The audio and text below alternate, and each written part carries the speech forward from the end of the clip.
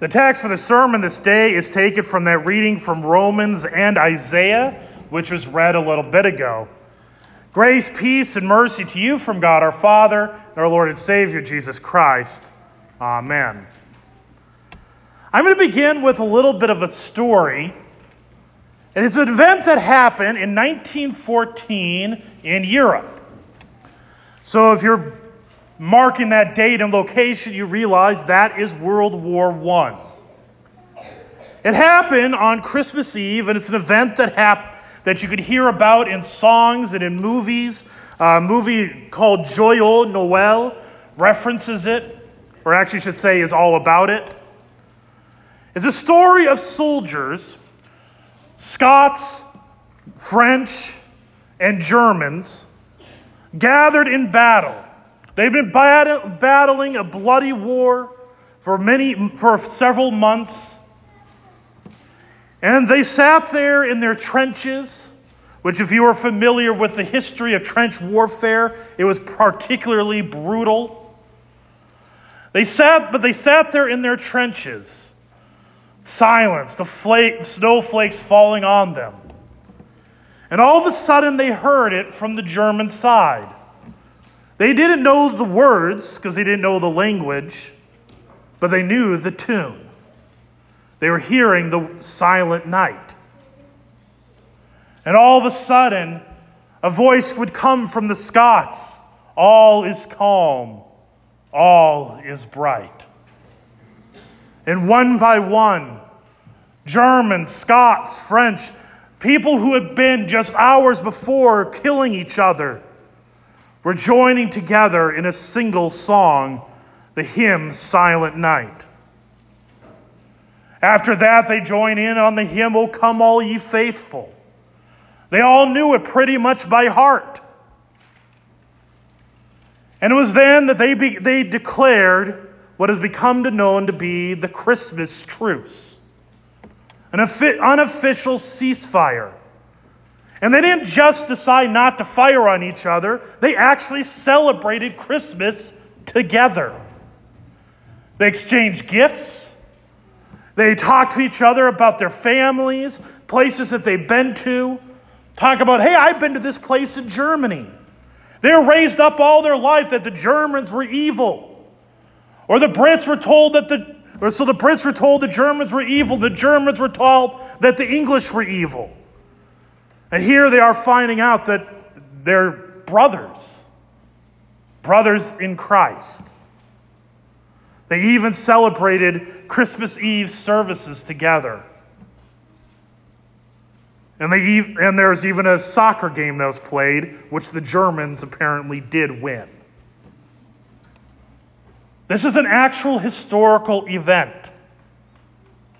And actually, many of the men that were involved with it were punished for taking part in it, including the bishop. The priest who led the service was defrocked for doing it.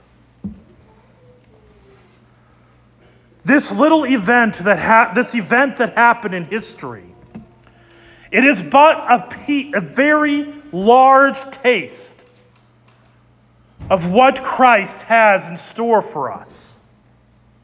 Because the reality is that our world, ever since the fall, has been in division and in conflict with one another.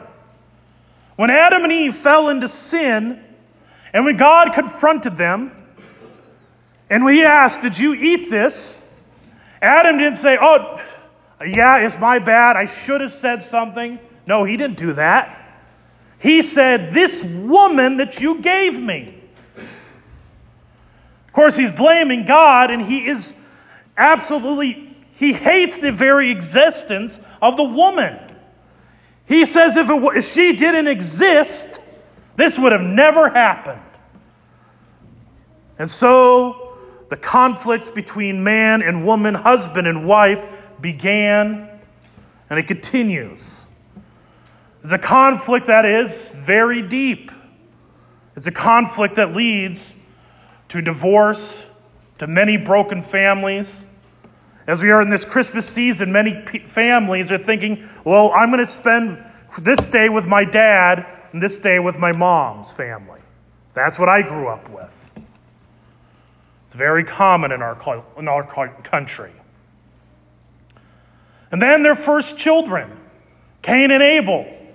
Cain was jealous of Abel, and so he murdered him.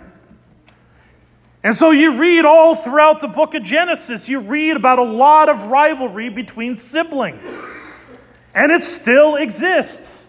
How many times do parents have to tell their kids, don't touch your brother, leave your sister alone? And so, but those conflicts get older and they get more mature, and they never quite go away. And there's conflict between parents and children.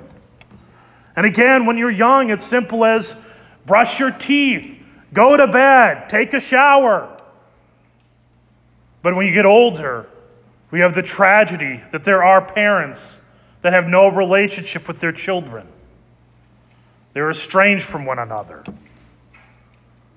We live in a world filled with division, filled with conflict. And it's not just it's a conflict that lives in our nation. How many of you, I'm sure if you're like me, you are tired of impeachment hearings. And it is just one of many cases of Democrats versus Republicans versus everyone else. And it's gone back for many years, even back to the day of the Whig parties. There's always conflict and conflict between nations. The very existence of nations is a consequence of conflict and division. Division exists in the churches. In our community, we have a Lutheran church, we have a Catholic church, we have a Methodist church, we have a Presbyterian church, and I can't think of the other ones off the top of my head, but we have a few different church denominations. Now understand that it is important that we stand with what we believe to be faithful teaching in regards to Scripture. That's why denominations generally exist. But nonetheless, it is division. And even within a congregation, there is division. Now, some congregations are in much worse situations than others. I listened to some of the stories that some other pastors go through, and I would not envy them in a million years.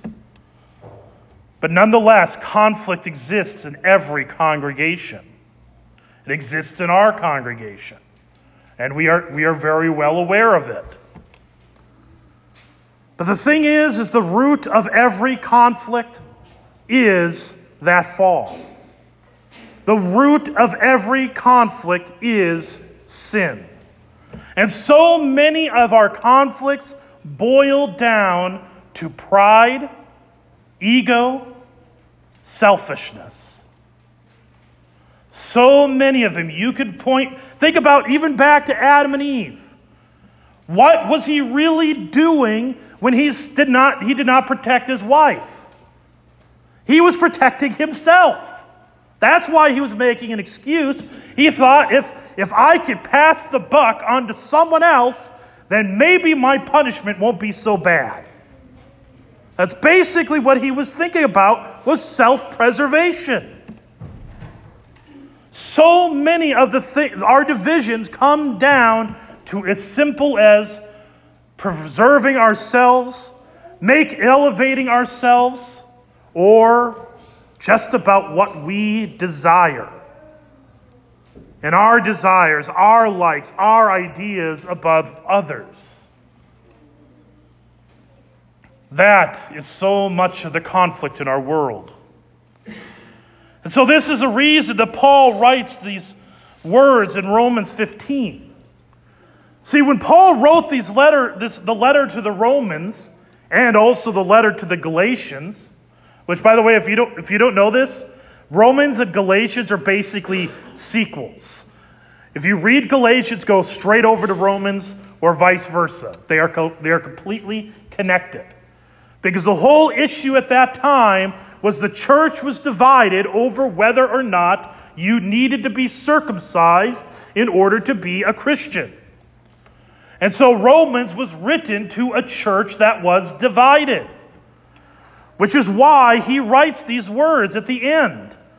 Whatever was written in former days was written for our instruction, that through endurance and through the encouragement of the Scriptures, we might have hope.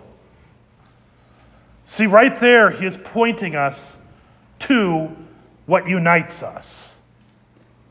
He points us to the Scriptures. He points the church to Rome, in Rome, to the Scriptures, and so he points it to us. Because here's the thing. Even though the churches have divisions, when we all gather on December 24th, on that evening, many churches all around the world will hear from Luke chapter 2. The translation may be different, the language may be different, but at the core, it is the same words. All across the world. United, hearing about the same birth of the same Savior, of the same Jesus.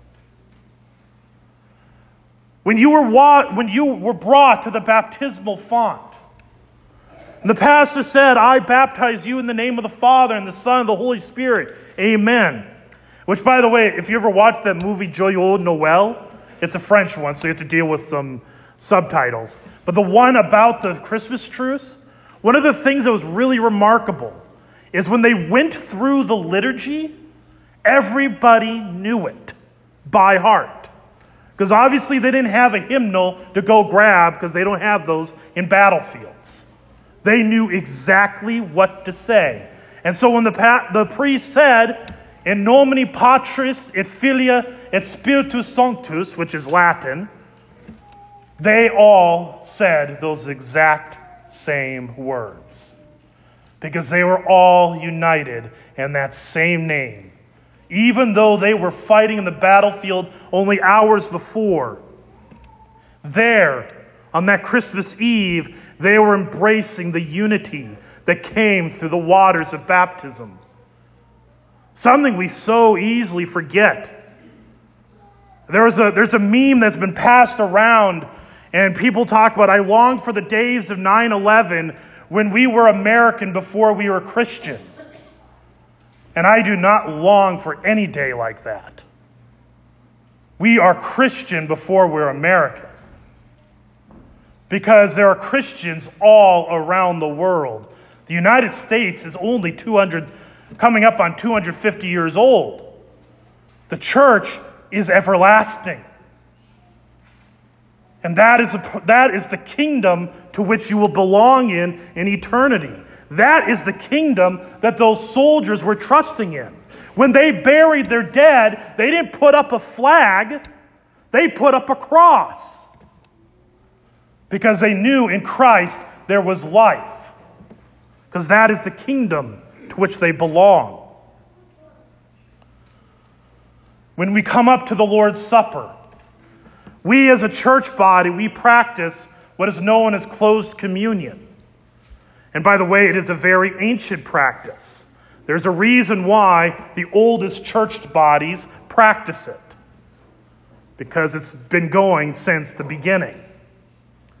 And the reason we practice it is because communion literally means, just break up those words, common union. The many become one.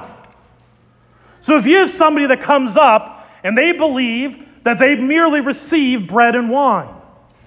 You have another person who believes that Jesus is re-sacrificed at every Lord's Supper. You have another who believes that the body of Jesus is present in, with, and under the bread. That the blood of Jesus is present in, with, and under the wine for the forgiveness of your sins. Which, by the way, in case you don't know, that's the Lutheran understanding. And then you have another who they don't believe that the words of Scripture are really all God's word. They believe it contains God's word. That's not unity. That's not communion. That's holy division. The very opposite of what the Lord's Supper does. It is about celebrating what we have in one. It's about celebrating the harmony. So verse 5, Paul writes, "May the God of endurance and encouragement grant you to live in such harmony with one another, in accord with Christ Jesus, that together you may with one voice glorify the God and Father of our Lord Jesus Christ." See, when Jesus died on the cross, he said it of himself. He said it himself that he would draw all peoples to himself. When he was on the cross, he who knew no sin became sin for us. And by his death, he draws all people to himself. And so when you come to that altar and receive the very gifts of the cross, there's a hymn last week. There's one word that came, I think it was last week. That all kind of blends together sometimes. But there's a word that comes in. It's portal. It shows up in our hymns every now and then. Have you ever noticed that word? Portals? Now, if you're like me and you're a sci-fi fan or a video game player, you think portals, you think, oh, that's the place, that's the thing you go through and boom, you're in another place. And guess what? That's exactly what it means in the hymns. Not that you go through some place and you go somewhere else, but it means that when you come to the altar is the place where you meet heaven. Where you get a taste of heaven. You get a taste of unity, a taste of harmony, a taste of being of one voice. You are being drawn to Christ. See, unity, division comes to an end when we set our eyes on Christ and Christ alone. Division comes when our eyes are set on ourselves, are set on man. The hymn, O come, Emmanuel, the very last verse says these words, O come, desire of nations, bind in one the hearts of all mankind. Bid thou our sad division cease, and be thyself our King of peace. See, what happened on that battlefield in 1914, it was a taste of what Christ will bring. Because on the last day, and this is what Advent is ultimately all about, is getting our hearts and minds ready for when Christ will return. And when he returns, he will unite all to himself. Or as the great old antiphon say it says, O King of the nations, the ruler they long for, the cornerstone uniting all people. Come and save us all, whom you formed out of the clay. The reading in Isaiah tells you how even farther this unity will come. Verse 6, it says, the wolf shall dwell with the lamb. Think about that. You protect animal flock. We don't have so many wolves around here, right? But we have coyotes. You protect the animals from that. But here we are hearing that the wolf shall dwell with the lamb. And the leopard shall lie down with the young goat, and the calf and the lion and the fattened calf together, and a little child shall lead them. The cow and the bear shall graze, their young shall lie down together, and the lion shall eat straw like the ox. Yes, we'll be eating vegetables. Now, I'm hoping that there's bacon-flavored vegetables in heaven, but it's telling us we'll eat plants because we will be at peace with even creation. The nursing child shall play over the hole of the cobra. How many of you think it would be fun to hang out with a cobra? Just sit there and lay it in the crib with the kid? Probably not. But here, the nursing child will play over the hole of the cobra, and the weaned child shall put his hand on the adder's den. They shall not hurt or destroy in all my holy mountain. That is how grand the unity that Christ will bring. That even man in creation will be at peace and united. So that till that day comes, may we pray as Paul prayed, that may the God of endurance and encouragement grant us to live in such harmony with one another, in accord with Christ Jesus, that together we may with one voice glorify the God and Father of our Lord Jesus Christ. To him be all glory. Amen. The grace, peace, and mercy of our Lord and Savior Jesus Christ keep you in the one true faith, the life everlasting. Amen. We now stand and join in confessing